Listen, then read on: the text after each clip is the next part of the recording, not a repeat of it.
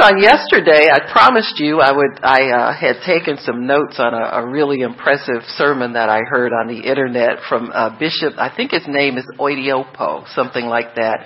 And he's in, is it Nigeria that he's in? Yeah, all right. And they have a huge ministry called Canaan Land Ministry, and this gentleman started out with 100 acres, which is big to start out with. You know, I thought he had big faith to start. But they've got now 10,000 acre campus. Amen.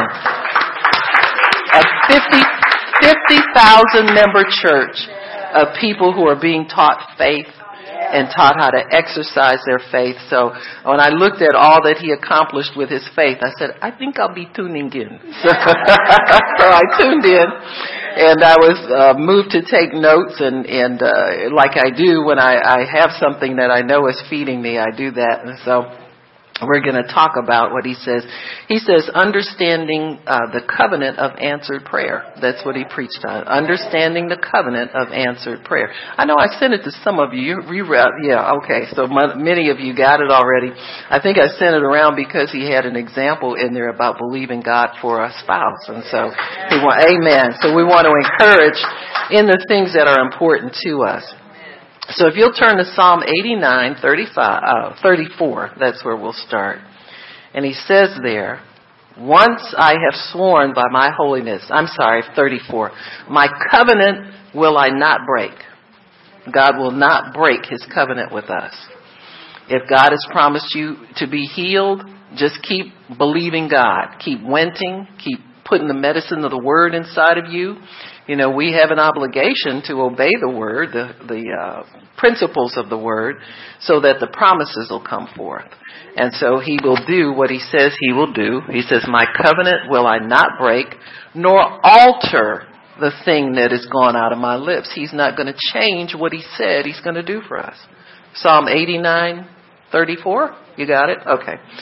He says he won't alter what he says. In other words, if you read something in the Bible that sounds too good to be true, don't you try to change it to make it sound more reasonable or more like what a human being could do. Amen? He said he doesn't alter what he says.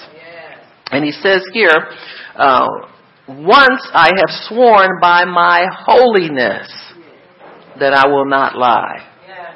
See, he swears by his holiness. He can find no higher, so he swore by himself. He swears by his own life, his own integrity. When you swear by your holiness, that means that holiness, there's nothing wrong with it. Why would he alter it? Because he didn't make a mistake when he said it. So he said what he meant, and he meant what he said, and he's going to bring it to pass just like he said he would bring it to pass. Amen?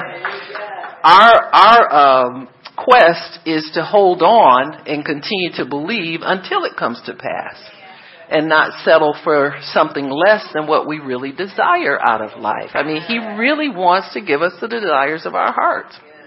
He says his covenant he will not break. The bishop says that you can live on the highway of answered prayers. You can live on a highway of answered prayers.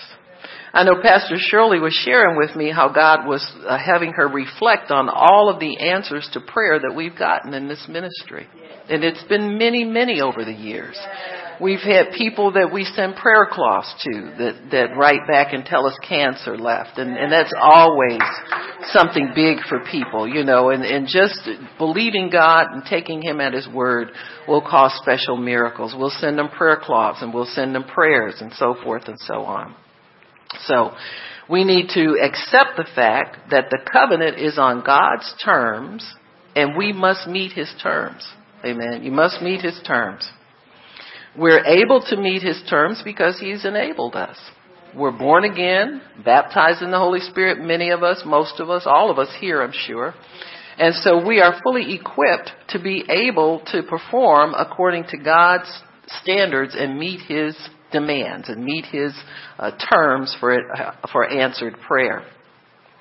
James 4, if you'll turn there, it talks about asking amiss. And this was something that this gentleman brought up and made sure that he let people know that you can miss God when you pray. And so we don't like to think about those things. We call it negativity or whatever, but it's true. You can miss the boat. I've done it many times, but I thank God that he was merciful and he came and corrected me and put me on the right road. He didn't leave me out there missing stuff. So James 4 says in verse 2, you lust and have not, you kill, desire to have and can't obtain, you fight in war and you have not because you ask not. Then when you ask and receive not because you ask amiss so that you can consume it on your lust. When Pastor Shirley was speaking yesterday about not having to see the things that you're asking God for. See, that's so important. It's so important that you can live by faith, because faith is a bigger see than what you see in the natural. I'm going to say it again. Faith is a bigger see than what you see in the natural. We're all looking for amen. Because the promise is locked up inside of you. That way the devil can't get it. You can't mess with it too much. Amen. So if you're looking in the natural for something already that God's promised you, you're going to be asking amiss, because what your eyes see sometimes you get an unnatural or an unhealthy desire for. That's for all y'all that like watching Empire. Lucius and Cookie, I'll take you down that road again. Y'all are looking at Lucius. He fine as wine. Oh, he's so purty, Pastor. You're always looking at somebody called they purty, huh? He get up ugly in the morning just like everybody else's husband, honey. Trust me. He got makeup people and all them other to fix him up. Are you kidding me? We really don't know what that brother looked like. But see, we all want what's appealing to the eye, and that's okay. God will bring that to you. But you can't go eyeballing every man you see trying to pick out a husband. Amen? Amen. So the best is locked up inside of you. Amen? So you can't mess with it. You can't say, that's got to be him cause. Ain't got to be him cause nothing. I think the best prayer to pray is, God, he who finds a wife, make sure my husband is looking for me today. Make sure he's looking, and guide my steps so that I can be found. Amen. Don't let me miss anything. Some of y'all miss it like Sapphira did. She'd have been, if she hadn't stopped at the nail shop on the way to church that morning, that girl would have been alive. You hear me? Because she'd have saw her husband lie to the Holy Ghost and drop dead. And she said, you know what? Would have been a different story coming out of her mouth. Huh? And so anyway, amen. You can miss your future not being on time when God gives you an appointment to be somewhere. Always be on time for God. Always. Always. Don't ever miss. It's so important to be where he tells you to be when he tells you to be there. Amen? Amen. We used to talk about divine appointments all the time back in the old days. You go somewhere and you knew God had you go there. You knew your needs were going to be met because they got met right down the line. And so God doesn't miss anything, y'all. He's wanting to put us in the right place all the time so we can be blessed. So he was saying also, not only do we ask amiss, we fight in war and still don't have, but he says that there is a key to answered prayer, and it's found in 1 John 5:14.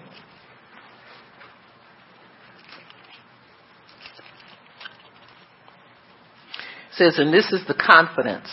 See, faith is confidence. It's assurance. He said, this is your confidence. He says that we have in him that if we ask anything according to his will, he hears us. So God hears his word. He hears his word. He doesn't hear anything but his word. He turns a deaf ear to anything but his word. Our bawling and walling and squalling, as they used to say, and complaining, he turns a deaf ear to, because he doesn't want to send that to you. Amen. But we got to watch it, because there is somebody that hears our bawling and squalling and whining. The enemy wants to pick up on our emotional tirade so that he can bring some kind of false manifestation or some kind of false encouragement for us or false consolation or something like that. And we want to keep out of that realm. We want to stay in the realm where God can hear us. And he says, and if we know that he hears us, whatsoever we ask, we know that we hear. You see how he uses the word know and confidence? So faith is a knowing. It's an assurance. It's not a miss, a guess, or a maybe. It's a knowing, a confidence, and an assurance. A knowing, a confidence, and an assurance. A knowing, confidence, and assurance. If you're not confident and assured, when you pray something, go get back in the Word until you get confident. You can say, you know what? God spoke that to me. That was the Rhema word that came into my heart that he's going to do for me. And always assume God will do anything you ask him to do according to his will. He's not picking and choosing, leaving some things out. He doesn't have a important list and a non-important list. You make the list. You decide what you want. Amen. And you ask for the things that you desire and the things that you need. So these are his rules. So we know we have what we ask for when we ask according to his word. God wants us to know and be sure our prayer is answered. Amen. Psalm 68:8 says he sets the solitary in families. That's for people who are looking for someone to marry and want their own family. This is his will, to set solitary people into families. And you can see the fallout from people who live alone sometimes. If they're sick or disabled, they don't have anybody to help them. The Bible says 2 is better than 1. They have a good return for their effort. One can hold the other up. He said if you're cold at night, somebody can stick their foot over on your foot and keep you warm. You understand what I'm saying? And so it's better. 2 is better than 1. So here we have 8 keys that he gave us. 8 keys allow God to hear us, okay? They allow God to hear us. Number 1, you must pray from your heart. You must pray from your heart for God to hear you. So in other words, your spirit must be engaged in the prayer. And that's why he's given us the Holy Spirit. And that's why he's given us the born again experience so that we can, our spirits can come alive to him. And you pray from your heart.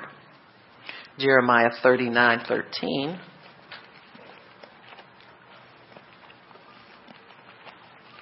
I think that's the one that says that you will seek me and find me when you seek for me with all of your heart. Do you have it there, Pastor Shirley? Oh, I'm almost there.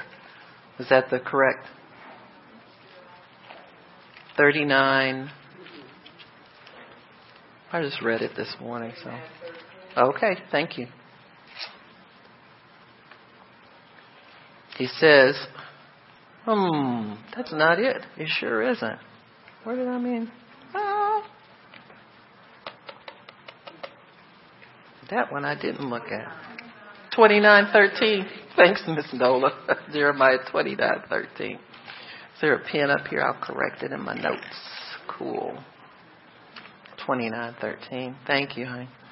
All right, sis. And you shall seek me and find me when you search for me with all your heart. Wholehearted searching for God. Not searching for God and then having something else in mind that you're going to use to solve the problem.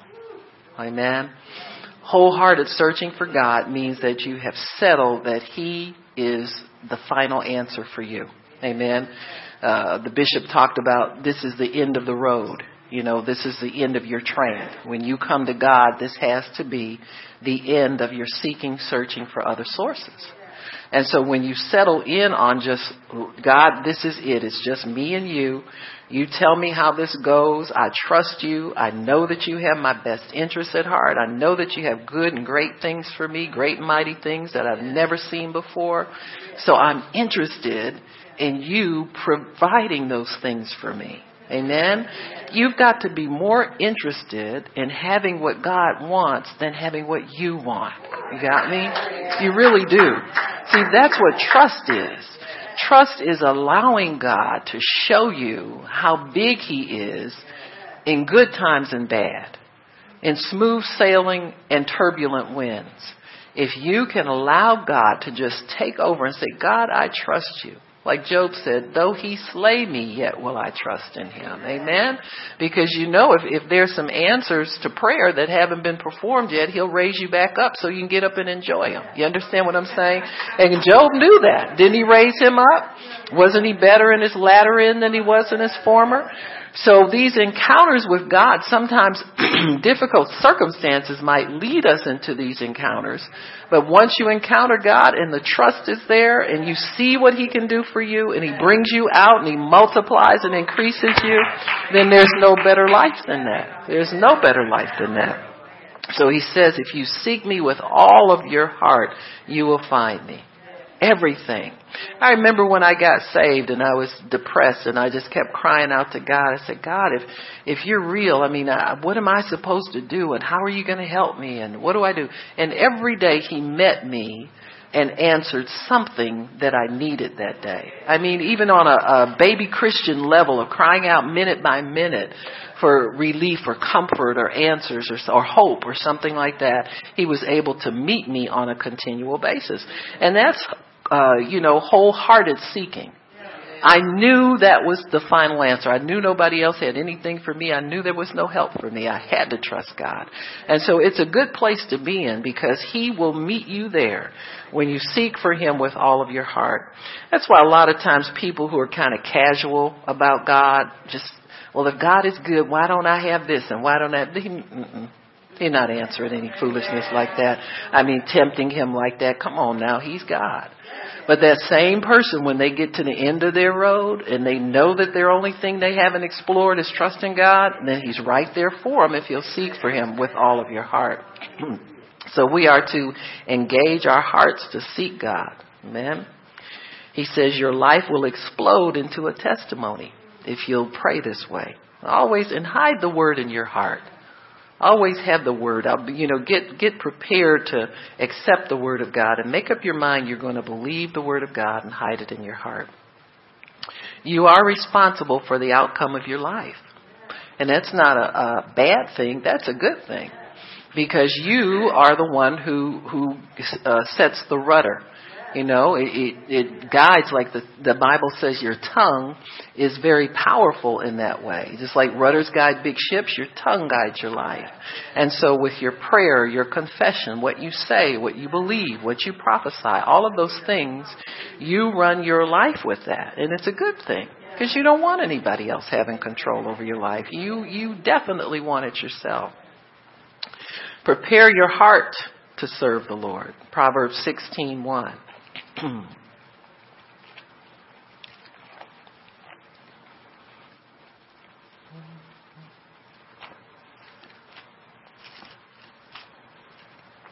It says the preparations of the heart in man and the answer of the tongue is from the Lord.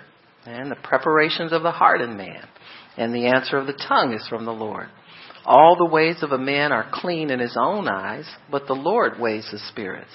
So you have to have God judge you what you're asking for. And once you get peace about it, then it's a done deal. All you got to do is continue to believe and not give up standing for what you believe. He says, commit your works unto the Lord, and your thoughts shall be established. If you commit the things that you want to do to the Lord, he will guide your mind and tell you how to do them. He says your thoughts will be established.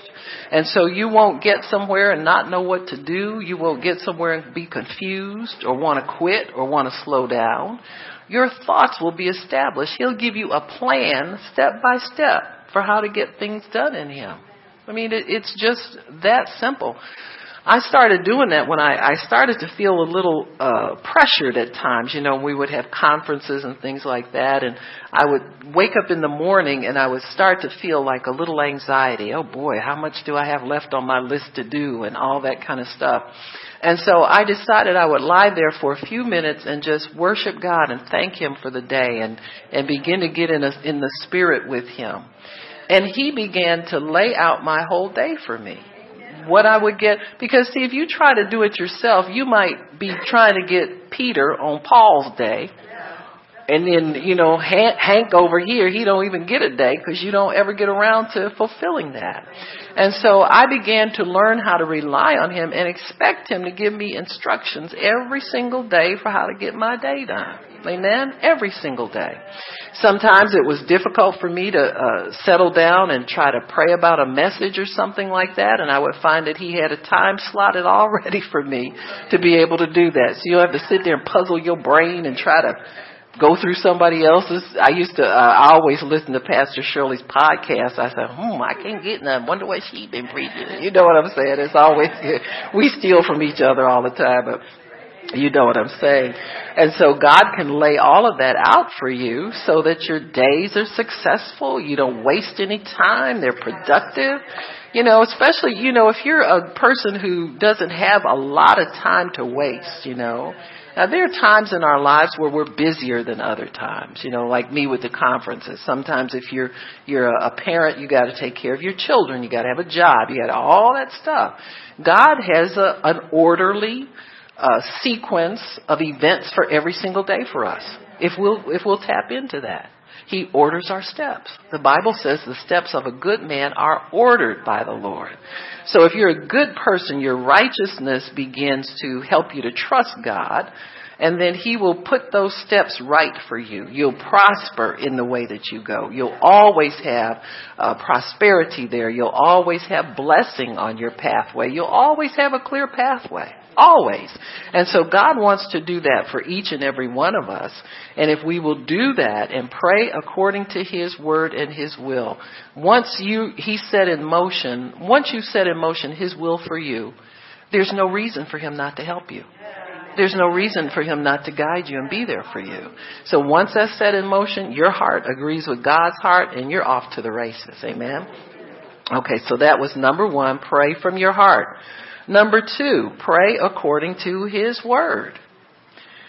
He says to locate what is written about your situation. Just that simple.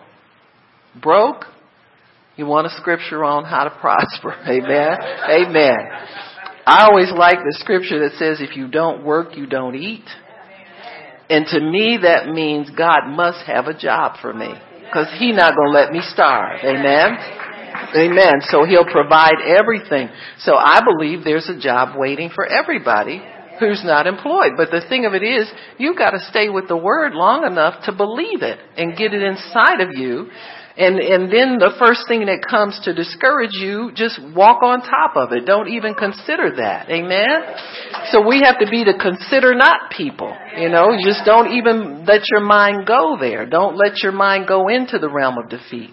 Don't let your mind go into the realm of I'm not qualified or it may not happen. You're qualified to do something. Amen. And so if it's come into your heart that you want to have a professional job and you've got yourself trained, then God will bring those things to you.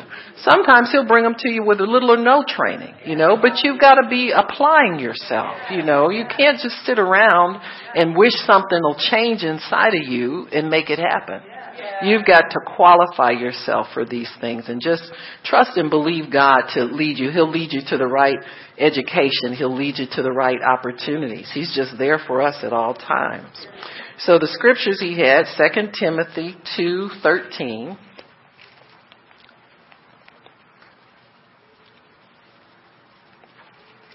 Second Timothy 2:13. He says, if we believe not, yet he abides faithful, he cannot deny himself. Okay? Now this is the thing. When God says he's going to do something for you, it says, if we believe not, he abides faithful. So it's like this. If you're walking with God in faith, and you get to a point where something happens and you start to doubt, falter, and waver, okay? He keeps moving. He stays where he was when you started to back away.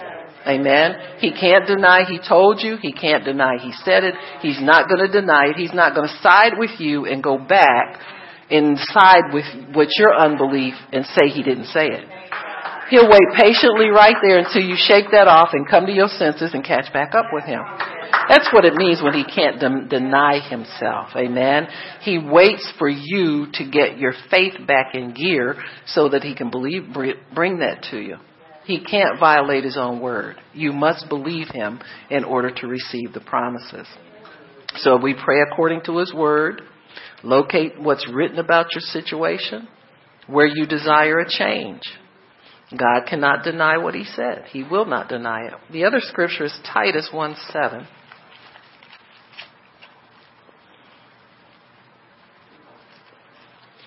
And that one's wrong too. It's talking about a bishop. I know that's wrong. It's not being drunk, and that's cool. I'll see if I can find it later. We'll get it straightened out. Okay. So that was number 2. Pray according to his word. Number 3. Pray with faith in the name of Jesus. We must pray with faith in the name of Jesus. We must have faith in his name. John 14, and when he say faith in his name, that means faith in the power of his name and the authority of his name. When you release the name of Jesus, that dispatches everything you need to bring that answer to you. Amen. That dispatching, you must believe that when you pray in his name, and all heaven and earth and under the earth stands at attention and bows and must obey so that you can get your answer. Amen. So everything that's standing against you must leave. Everything that is needed for you must come. Amen. So with his name, there's power and authority there. So John 14 and verse 13. Whatsoever you shall ask in my name, that I'll do. Whatever you ask in my name, that I'll do. So that the Father may be glorified in the Son. So God the Father gets glory when you use the Son's name. When you go through their channel of getting things. And he says, if you ask anything in my name, I'll do it. And the implication there is that if it seems impossible or there's nothing around that to make it out of, he'll make it for you. You got me? Some things have not been created yet that are answers to prayer. Now, you and I have seen them in our lifetime. You look at, let me give you a different kind of example. Dick Cheney, for example, he said he had his first heart attack in the 1970s. He's had 4 heart transplants. When he had the first heart attack, they had just developed some type of stent or something like that. He had bypassing arteries. I think they had artificial arteries and stuff like that at that time. And he said the 4 times he's had a heart attack or trouble with his heart, just at that time they had developed something to help him. And see, that's 100% God. That's this scripture right here. If they don't have it, I'll make it for you. And so he keeps him alive until technology comes in and can get that thing made for him so he can live and not die and declare the works of the Lord. Amen? And so these things are real. Same thing with DNA evidence. Those people that we see getting out of prison now because of false accusation, they would be in there still if it wasn't for DNA technology. And so God brings it. They just have to keep believing God, and God brings it to them. So many blessings that come because God creates for us as we have need for what he has for us. So John 16, 22 and 24. And you now therefore have sorrow, but I will see you again. Your heart shall rejoice, and your joy no man can take from you.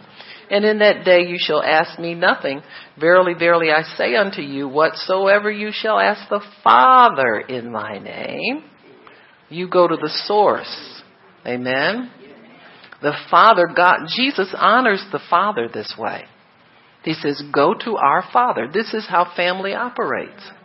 He said, go to our mutual dad and ask him for the things that you need in my name because I provide the righteousness for you. See, I provided everything for you, and you use my name and use my righteousness, and the Father hears you. Amen?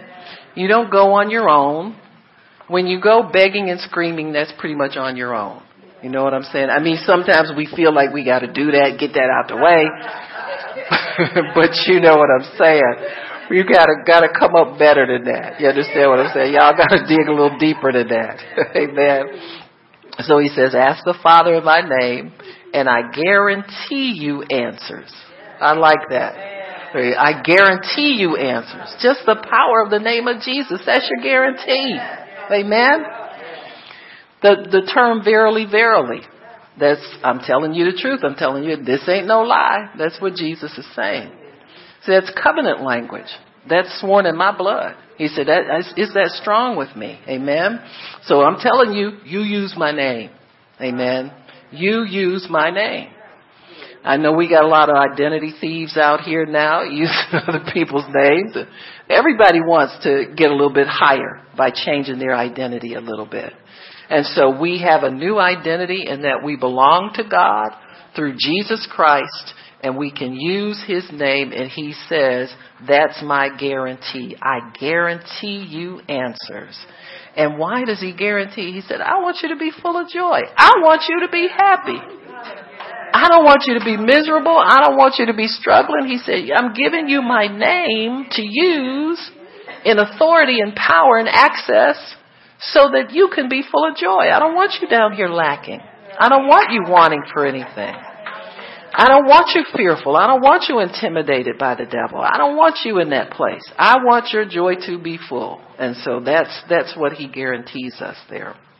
Okay, so that's number 3. He says, I guarantee you, so because I want you to be happy. I want your joy to be full.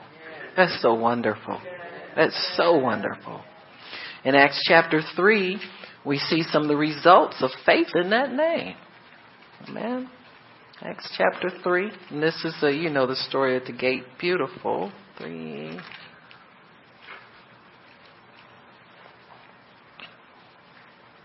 Peter and John went up to the temple at the hour of prayer, and there was a lame man who was lame from his mother's womb sitting at the gate. Beautiful. They saw Peter and John go into the temple, and they asked him for something. Verse 4, Peter fastened his eyes on him with John and said, look on us. Don't look at your body. Don't look at how lame you are. Don't look at who else is going by that you might be able to get some money from, but look at us. See, we miss God sometimes thinking that's not the answer, or somebody is not bringing us the answer we need. And that's the answer right there. So that's why he says, look at us now. Come on now, pay attention. Don't keep batting your eyes around trying to see who else is going by. It's true. And Peter says, silver and gold have I none, but such as I have I give you. In the name of Jesus Christ of Nazareth, rise up and walk. And he took him by the hand. This is common practice for getting the lame to walk. Amen. It's common standard practice. When you see they got some faith going, you can assist them up. Amen. But don't drop them.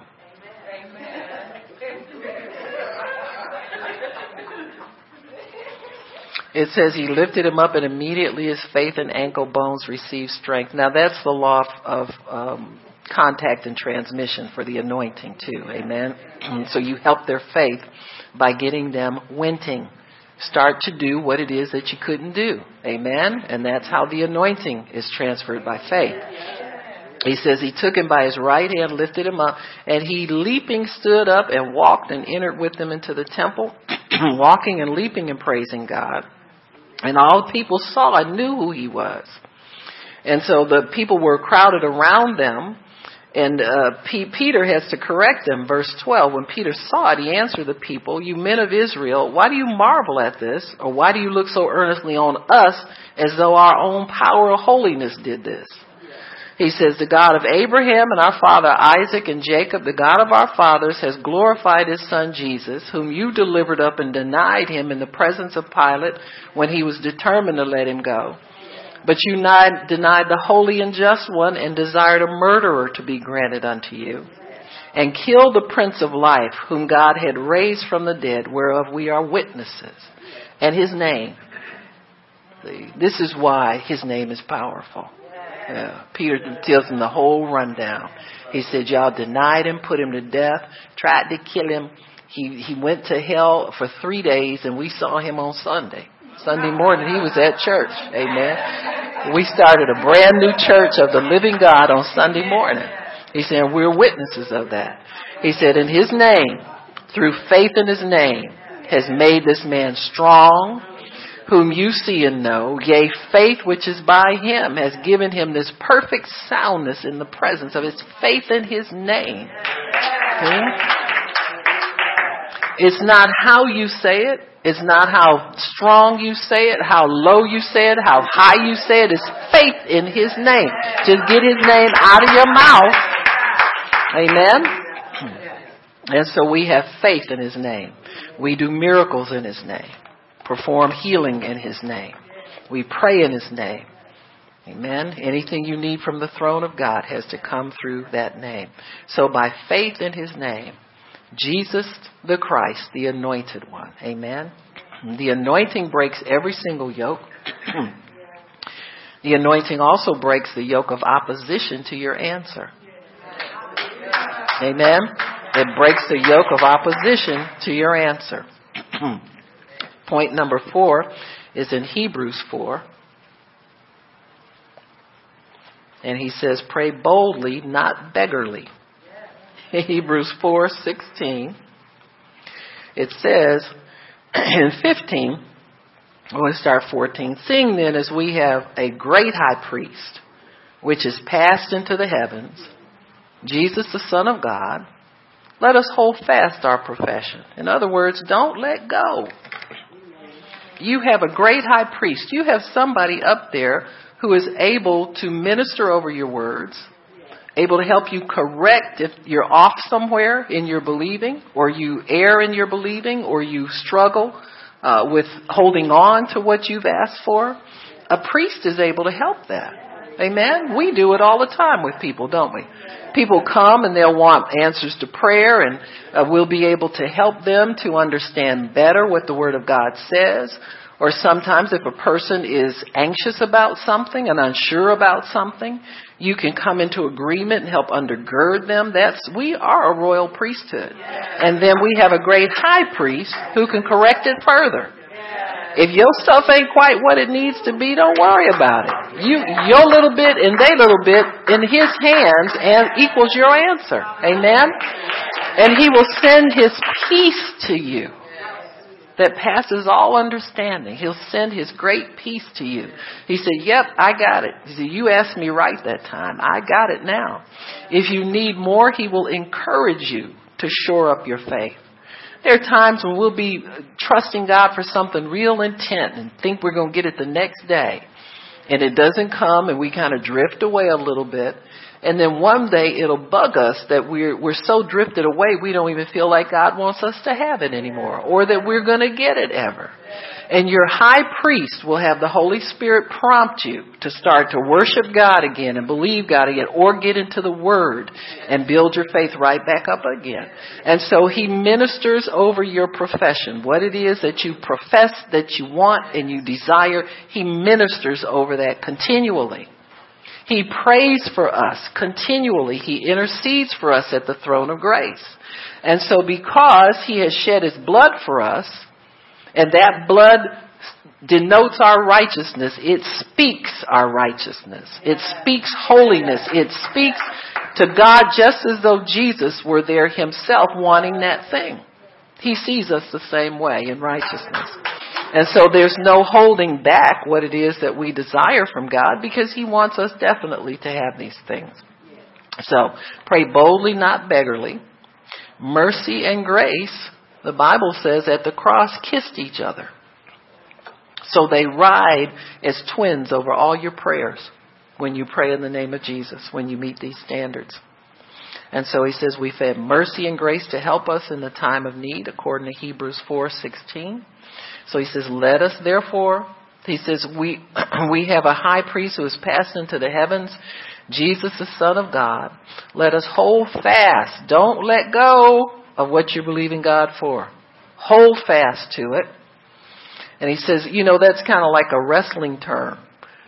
It's trying to get away from you. And you lay hold on it. You hold fast. You nail it down again. Amen? Because it's easy for your promises to get away from you. All you have to do is have one bad day that stretches into another bad day, into another bad day. And you'll start to feel like nobody loves me. I'm not getting anything. I'm not worthy. All of that stuff. And so he says, hold fast to your profession. For we have not a high priest which cannot be touched with the feelings of our infirmities. Jesus has walked this earth as a human being and has been touched and felt everything that we ever go through. He's been touched and felt it. And that's what makes a good high priest. You ever see people who have struggled a lot and they still serve God? They have such a sweetness sometimes about them and a graciousness about them and a kindness toward people. Why? They've been touched with what? Once you're touched, that doesn't go away. You don't harden yourself once you've come through difficult things. If God's brought you out, you can get healed. And then you can also understand and be touched with their feelings, and that compassion will start to rise up in you. See, I know what it's like to have been sick for 5 years. So when I see people who are sick, I'm like, that's not right, and I know that's not God because I've been healed. And so I know that he will heal anybody who asks him. Anybody. I'll pray for anybody. I don't care. Sometimes when you struggled in certain areas of your life, when you've overcome and you understand what a person's struggle is about and you haven't tried to deny that you did that, you understand it. And so you can be touched. That makes you a faithful high priest and one who's very valuable to humanity. If you'll let God help you through it, you have something to come through. And so Jesus allowed the Father to help him through everything that touched him in this life. He was betrayed. He had dinner with Judas and knew he was going to betray him and had covenant meal with him anyway, made him a brother, And so it's those kinds of things that you need somebody who understands that, Other than that, people don't really care. Well, you need to get up and do this. And always what you need to do in order to get better. And that's not ministry, it's not ministry at all. Somebody who is a good minister will get down in there with you and say, now listen, we're going to talk about this, but we're going to get up and trust God and you're going to get better and God's going to come through.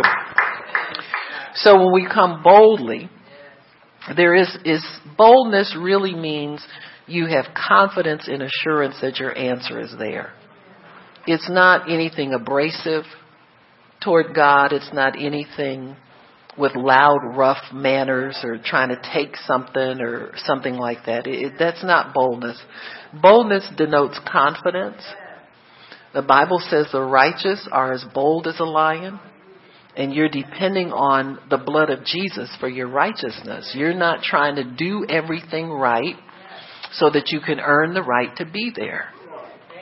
Okay? Everybody should have given up on that by now.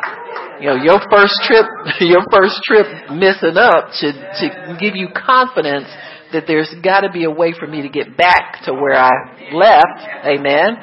Because where I was when I was in righteousness felt so good. You felt confident, you felt sure, you felt God would do anything for you. You knew your prayer to God would not fail. And so that's where he wants us to abide, in that confident, bold realm of coming to him. Righteousness is a covering, and it is a covering for battle.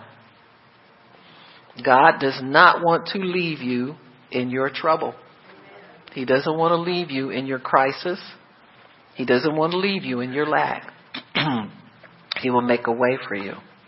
Proverbs 28:1 says the righteous are as bold as a lion. I'm going to read that because I like the way that ends too. Proverbs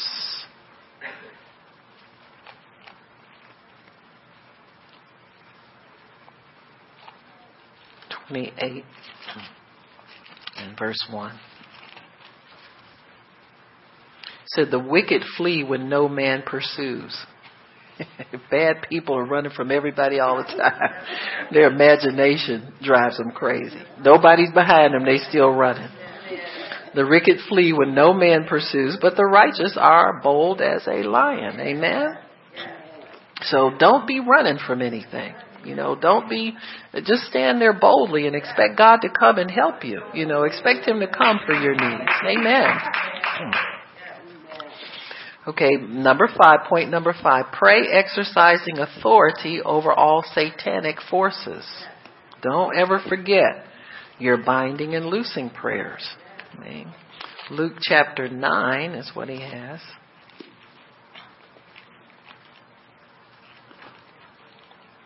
And verse 1 says, Then he called the 12 disciples together and gave them power and authority over all devils. That's one of the first things they got. And they didn't try to make a whole ministry out of it. I'm going to say it again. That was one of the first empowerments they had, and they didn't try to make a whole ministry out of it. Amen? Deliverance is not a ministry. Amen? It's not a ministry. One thing that always tipped me off, if it was, valid or not, was they never had any healings in the ministry. Everything was a devil and they were casting out and all that kind of stuff, but nobody ever got healed. So there's a balance, because the anointing heals as well as casts out devils. You take authority. Amen. Take authority over all the works of the darkness. Amen. It imparts the word of God into a person's body to work in there to eradicate sickness and all symptoms. And so you have to know that there's more for your ministry than that. People try to make a big spectacle out of that. I remember that was true in the 80s and 90s when we first started. And God showed us that a lot of that was just emotion, and it was a bunch of nonsense, and people thought they were better and really didn't get better. Then there were some people who were really anointed very strongly in that way and had the gifts of the Spirit in operation, could discern spirits and that kind of stuff. And that was valid. But they also had a healing anointing too. So you can't have one aspect of the anointing is not divided like that. See, it's not fragmented like that. God is not fragmented. Because there are going to be people who are sick that you need to pray for them to be healed. I mean, what are you going to do that God wouldn't leave you halfway equipped like that? And so we have to, and it's just really for people to seek to have full empowerment with God. Look at what he said when in, I think it was Luke chapter 4, when he said, the Spirit of the Lord God is upon me. That tells you everything that's in the anointing of God. It says Jesus went about doing good, healing all that were oppressed of the devil, because God was with him. Amen. And so, yeah. So he says in, let me see. Yeah. Luke 4, chapter 4, verse 18. The Spirit of the Lord is upon me because he's anointed me. This anointing is the same. Okay. It's not fragmented and divided. He's anointed me, number, to preach the gospel. Your words come first. To the poor. He has sent me to heal the brokenhearted, preach deliverance to the captives, recovering of sight to the blind, to set at liberty them are bruised, to preach the acceptable year of the Lord. So that should include everything that could ever be wrong with humanity. Amen? So whenever you're anointed by God, you're fully anointed. You just have to use your faith for all of it and not try to fall in love with one aspect of it because it looks powerful to people. You have to get the whole thing. If you're going to help people, don't get partial anything from God, because he wants you to have the full of it. He wants you to have the full of it. All right. Okay, so that's exercising authority over all satanic powers. You have authority over all the works of darkness.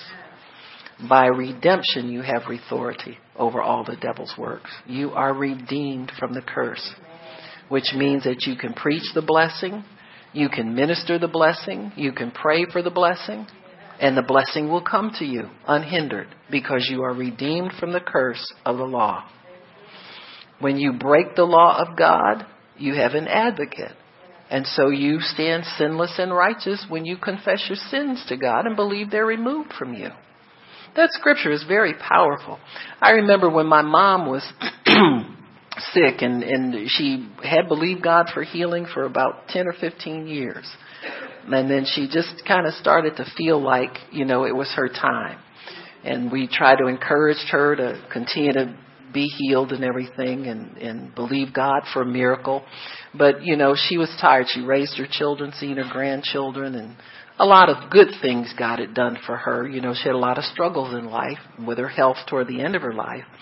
But I remember Pastor Shirley and I going to visit her the night before she passed away. I had asked God for some things for my mom before she left. And I know God prepares people for meeting him before they leave this earth. And you better believe that. That's why you don't pray for any kind of assisted nothing out of here. You don't need no assist. Amen.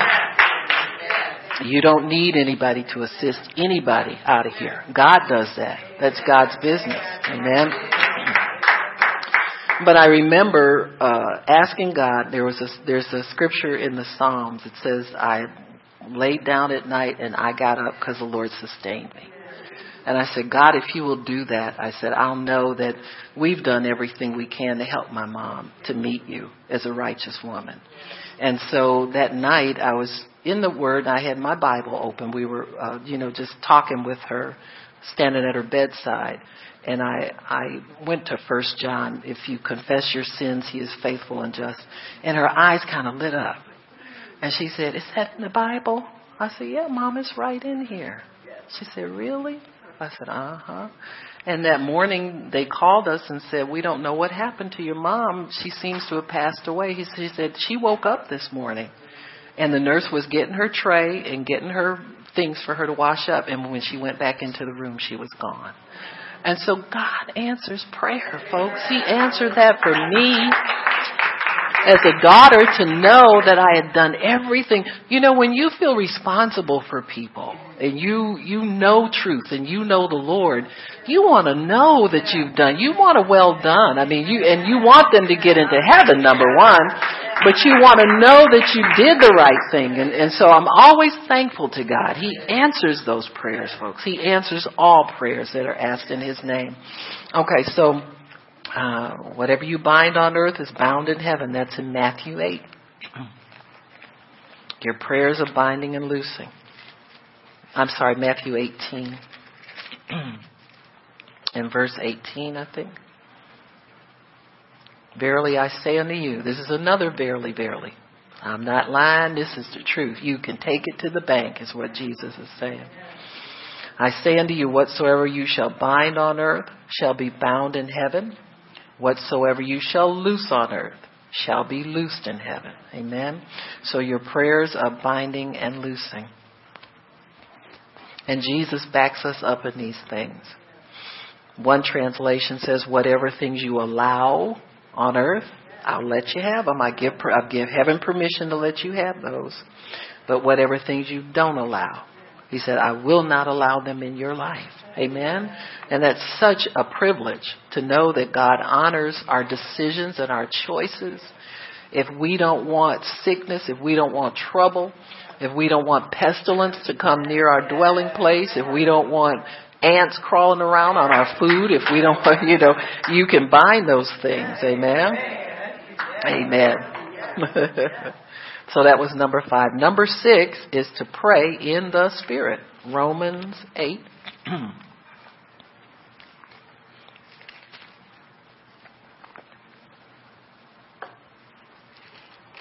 And verse 28, 29.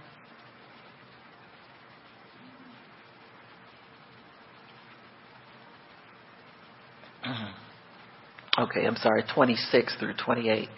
He says, likewise, the Spirit also helps our weaknesses. Isn't that good to know? You don't have to know everything. You don't have to do everything right.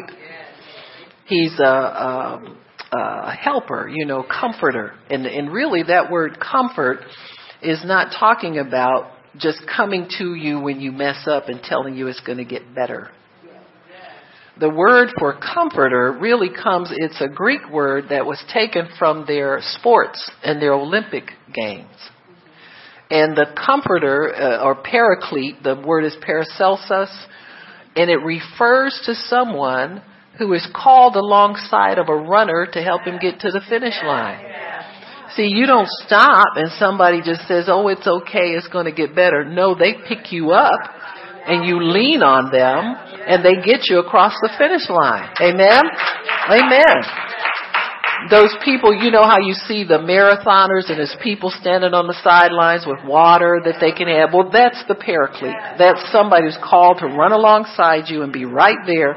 When you run out of energy, they'll throw some water on you. When you sweat too much, they'll throw more water on you, et cetera, et cetera. They do everything but give you a ride, okay? You can't just quit and they carry you across the finish line. Here's some lady when they first started Rosie Ruiz. Remember her from the 70s? When they first started the marathons, they caught her on the subway.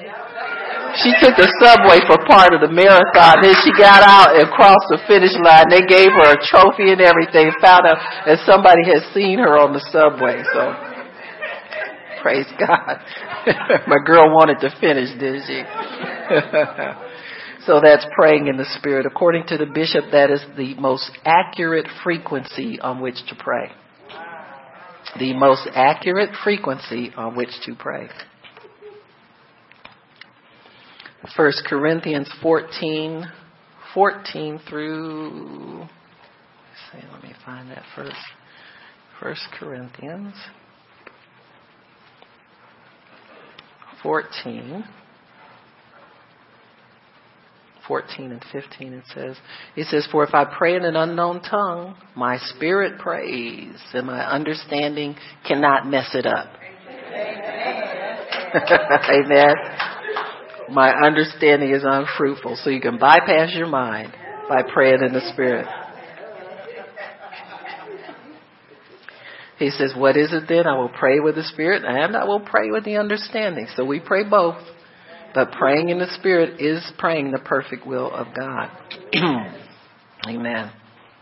Jude 20 tells us that you build up your most holy faith by praying in the Holy Ghost. And it keeps you in the love of God. Amen. Keeps you in the love of God. I know back in the day when you would we really argued with people about the baptism in the Holy Spirit because we didn't know God could prepare their hearts. So you find yourself falling into that trap of arguing with somebody about it. Well, you got to have it because God said, I got the Holy Ghost. And back and forth. But I remember people would say, well, love is the most important. I said, this is important. It says you get more love this way. Amen. It keeps you in the love of God. Amen. So I was glad for Jude 20 because all the people who thought love wasn't connected to the gift of tongues, amen, found out that it was. It benefits you all the way around. If it's the perfect will of God, it will correct everything that needs to be corrected on the inside of you. It will help you. There are times when God will give you the interpretation of what you just prayed and you get your answer. You understand what I'm saying? So praying in the Holy Ghost pays big benefits. Amen. Big benefits. Point number 7. We are to pray with thanksgiving. Philippians 4:13.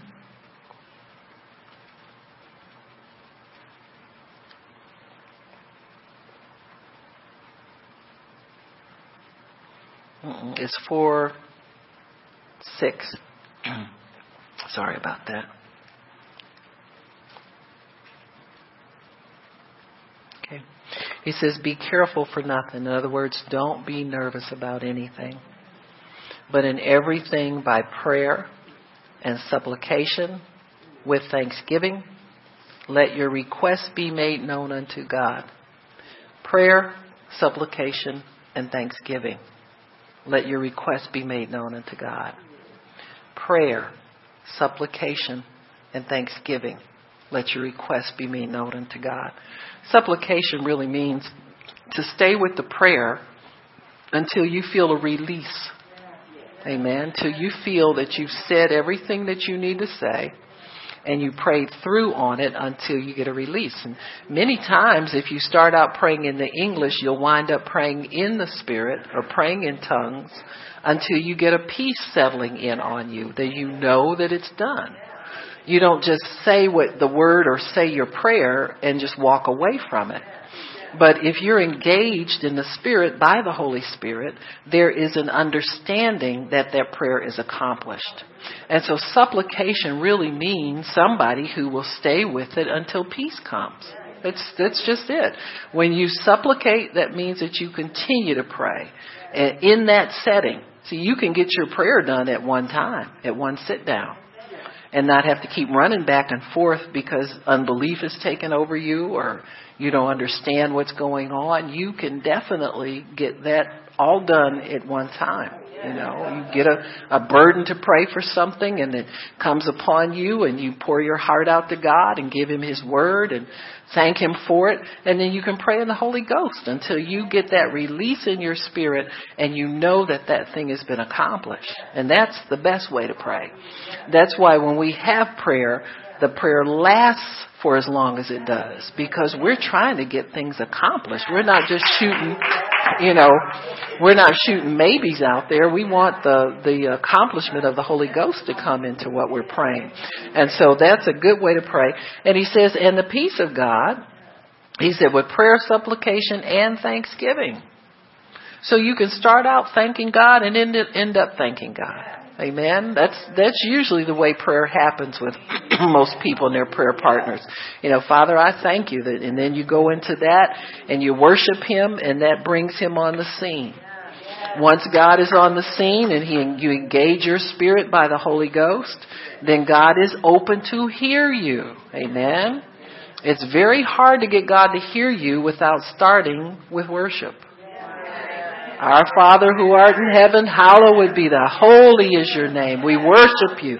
We bless you and we praise you. We magnify you and extol you. We want you on the scene. That's how you call God, is through worship. And so once you worship God and you get a leading of the Holy Spirit to begin to pour out what you need and thank God for his word. Father, I thank you that your word says that by your stripes I am healed. I am set free. I'm whole from every demonic influence and power. And Satan, I break your power off of my life, off my body, off my children in the name of Jesus. And I thank you, Lord, that my children are secure. I thank you my finances are secure. I thank you that my health is secure and my life is secure this day in Jesus' name. And Father, I just bless you and I praise you. Kuriandaria Shia Handaya Sikiriandaria Shia Handaya. Kurata Shia Handaya Sikiriandaria. Kurandaria Shia Handaya Rabosia Handaya. Thank you, Jesus. Bless you, Lord. Praise you, Jesus. And just begin and end with thanksgiving and worship and prayer. And I thank you, Lord, for this answer. I thank you I can trust in you. I thank you my answer is being dispatched even now. Amen. And just allow God to give you that reassurance while you're there so you don't have to wonder and then come back again and say, I'm going to do a little bit more, a little bit. It's not about time. It's about reaching him and using the tools that he's given us to reach heaven and to reach God. Amen. This gentleman shared that thanksgiving before answers carries it through to completion. Thanksgiving before answers carry them through to completion. Thanksgiving is the extreme form of faith in God. That's one he always honors. Norval Hayes used to say, if you thank God for it before you see it, he'll let you see it. Amen. If you thank him for it before you see it, he'll let you see it. Amen. Thanksgiving always keeps your prayers alive. Sometimes you might go through a season of doubt or a season of just not caring. We get that way sometimes. And so you can always come back to God and repent and say, Father, I'm still wanting to believe you for that. I'm going to thank you for that today. And just remind me, Holy Spirit, to thank you for it on a continual basis, on a regular basis. And keep a regular relationship, a living relationship with God. Don't live from blessing to blessing. You know, you want to stay on the road to blessing. There's a road of continual blessing to come forth in our lives. We're to pray with expectation. Amen. That's the last one. That's number 8. I think Pastor Shirley exhorted us on this really well yesterday. That was a blessing. Amen. Psalm 62:5. Let me see.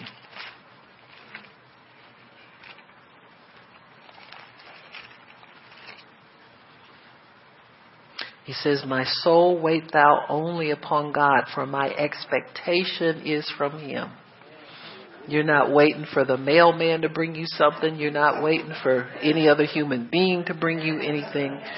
But your soul is waiting on God because your expectation is from Him. Faith is the substance of things, amen, that are expected or hoped for. So your faith gives substance to your expectation. Man, you're really waiting on something real. That's what it means.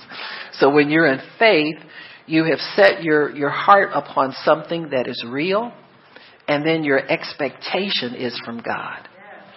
The Bible says that those who hope in the Lord will never be confused, disappointed, confounded, ashamed, anything.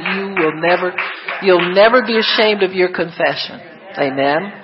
I know a lot of times when we want to confess something, especially a biggie, you know, and we want to say, well, God's going to do this for me, and it's big. Sometimes it's almost like there's a presence standing in front of your mouth to push your words back down your throat, see? And that's that spirit that says, oh, what, you know, suppose it don't happen. What are you going to, suppose it does, devil. What you going to do? If God really does this big thing for me, what are you going to do? Amen. You're going to find somebody else to mess with, no doubt. And so when our expectation is from God, though, we're never ashamed. We know He's going to do it for us. There have been some things that I've trusted God for. I thought I was in faith for. They just weren't for me. But I was puzzled, but I was never confused. I said to myself, well, Lord, I don't know everything, but I'm going to serve you anyway. I'm going to ask you for the next thing, and maybe I'll get the next great thing. Amen? I'm going to keep serving you anyway. So we can miss it. We can ask amiss. There are things that we can do, but God wants to help us to ask according to His will so we can have things, so your joy can be full. Amen. Some things we think are going to make our joy full won't do it. I'm going to say it again. There's some things we think will make our joy full, but they won't. God wants to do things that will make our joy full. And sometimes He does them in the order He does them in so that we won't suffer disappointment. You know, one of the things that God did with Israel, He took them through the way of the wilderness, He said, the long way. He said, because if I get them the straight, take them the short, fast, dirty route, He said, they're going to see so much warfare, they'll get scared and want to go back to Egypt. And so God tempers our lives so that we're not overwhelmed by life circumstances. And then we get involved in something we can't handle. We don't have the faith to handle. We get in and we just panic and don't know what to do. He doesn't want to take us that way. He takes us the long way around. So it may take you longer to get some things from God. But trust God that it's the best route for you to go. See? Amen. Sometimes the quick and fast route, if your faith is not at the level it needs to be to handle the responsibility of certain things, God's wisdom will tell you, just keep trusting me and keep waiting for it because I have a better way. I want your joy to be full. See, I don't want you to get in a situation where, you know, it's tough for you to get out of after you get in there. See, they see warfare and they panic and they want to run and give up on me. God doesn't want us to give up on Him. He wants us to stay with Him. And He'll make it easy for us to stay with Him if we'll trust Him. Amen? Amen. Amen. Praise God. So pray with expectation. Our expectation is from the Lord and of the Lord. So we can expect in the same type of faith assurance that Jesus expected in. Not in a hurry for anything. Not trying to rush God. Many times we want to rush God because we don't like the time of waiting. What do you do in that time? We want it over with because we feel like we're suffering because we gotta believe God for something. And He'll make your joy full in the waiting time too. He'll get you in a place where you can abide there with Him, where you have full assurance of faith. If you find your faith wavering, you spend that time in the Word with God, where He will assure you again and again and again and again, over and over and over again. It's just like the man with the daughter. Remember the man that came to Jesus, and I think he was a centurion. Yeah. And the woman with the issue of blood sneaked up on him. Remember her?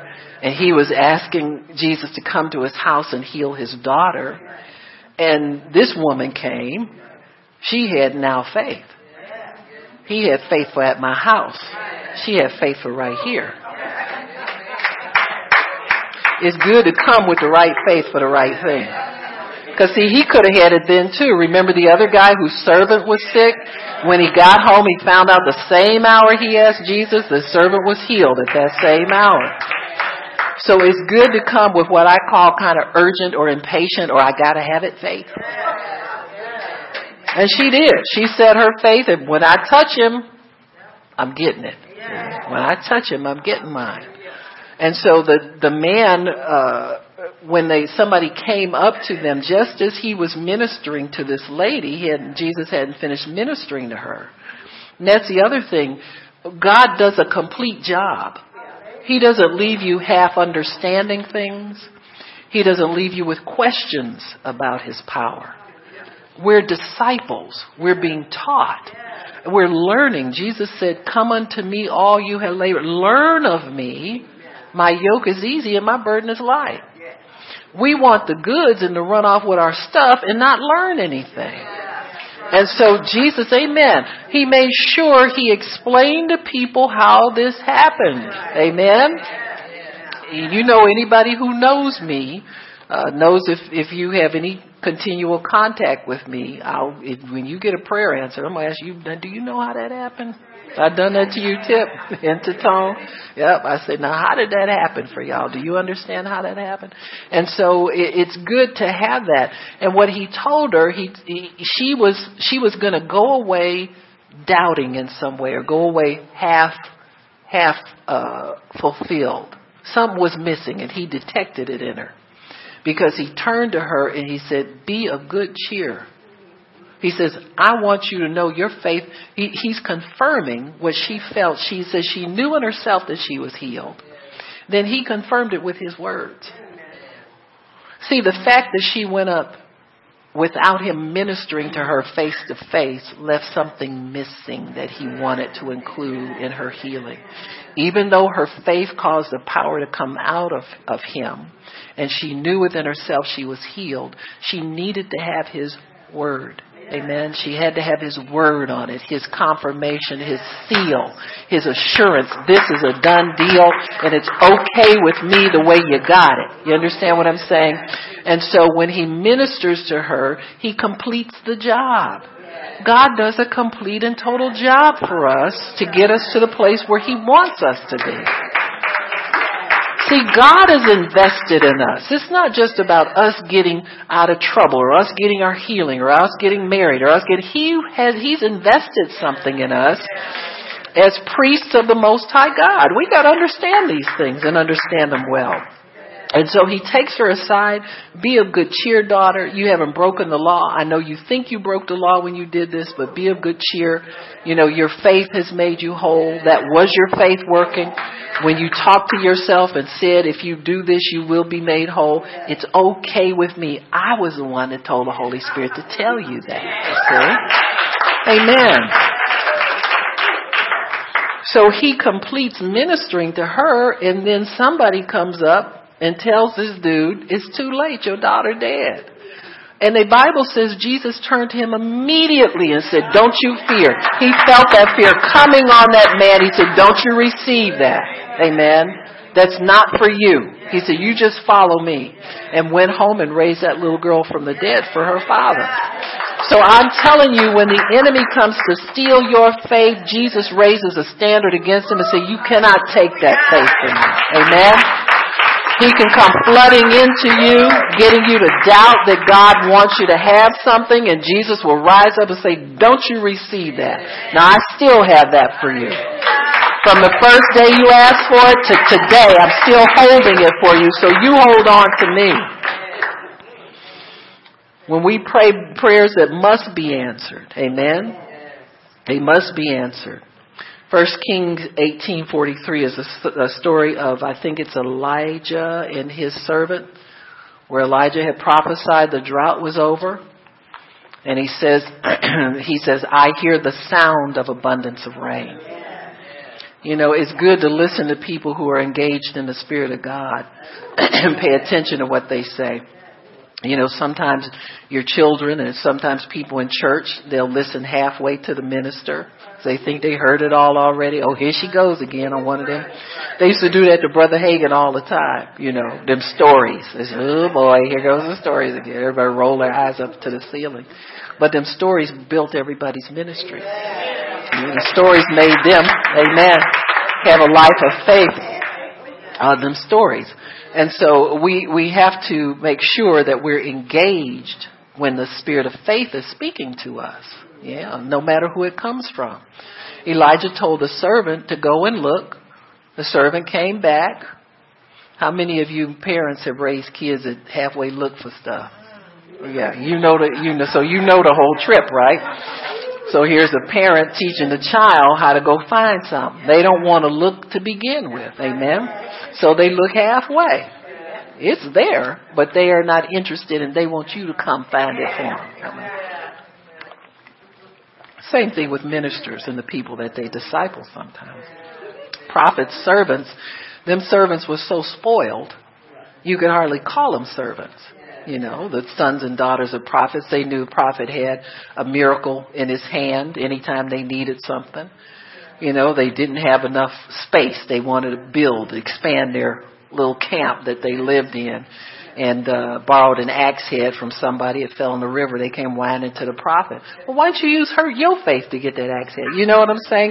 There's faith all around them, but people often don't use it.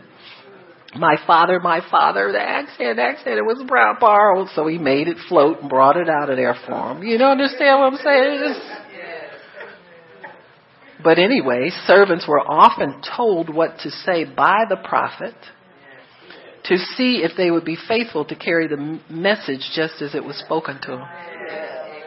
That's how they were trained. That's how they're still trained.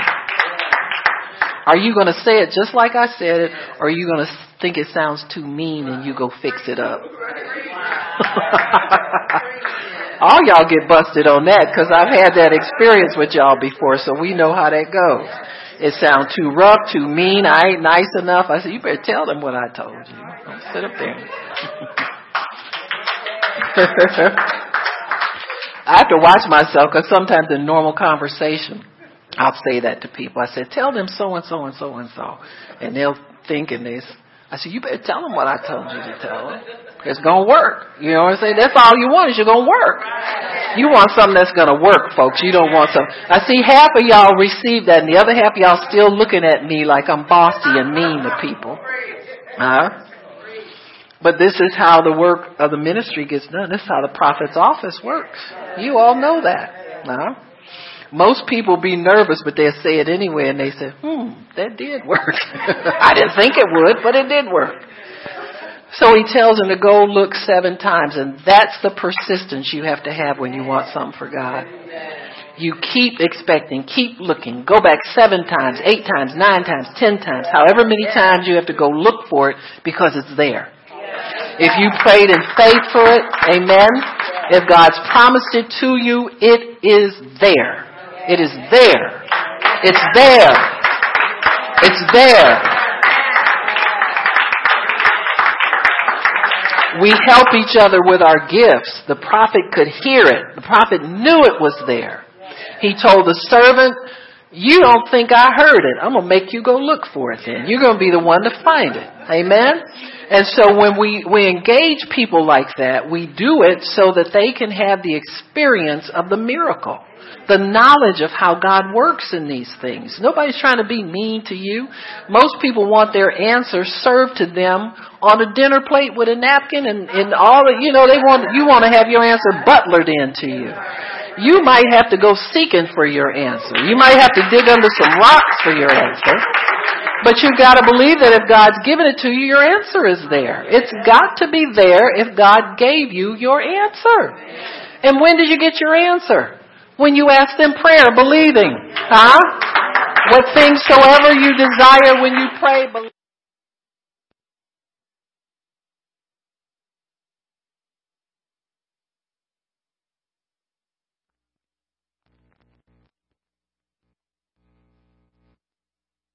Presence of God. Amen.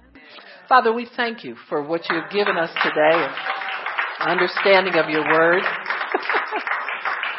I thank Bishop Odiopo for his teaching and that we're able to reproduce here, and we just honor you, love you, Lord, and thank you in Jesus' name. Amen. Praise God. If anybody needs prayer, come on up and we'll pray. Praise God.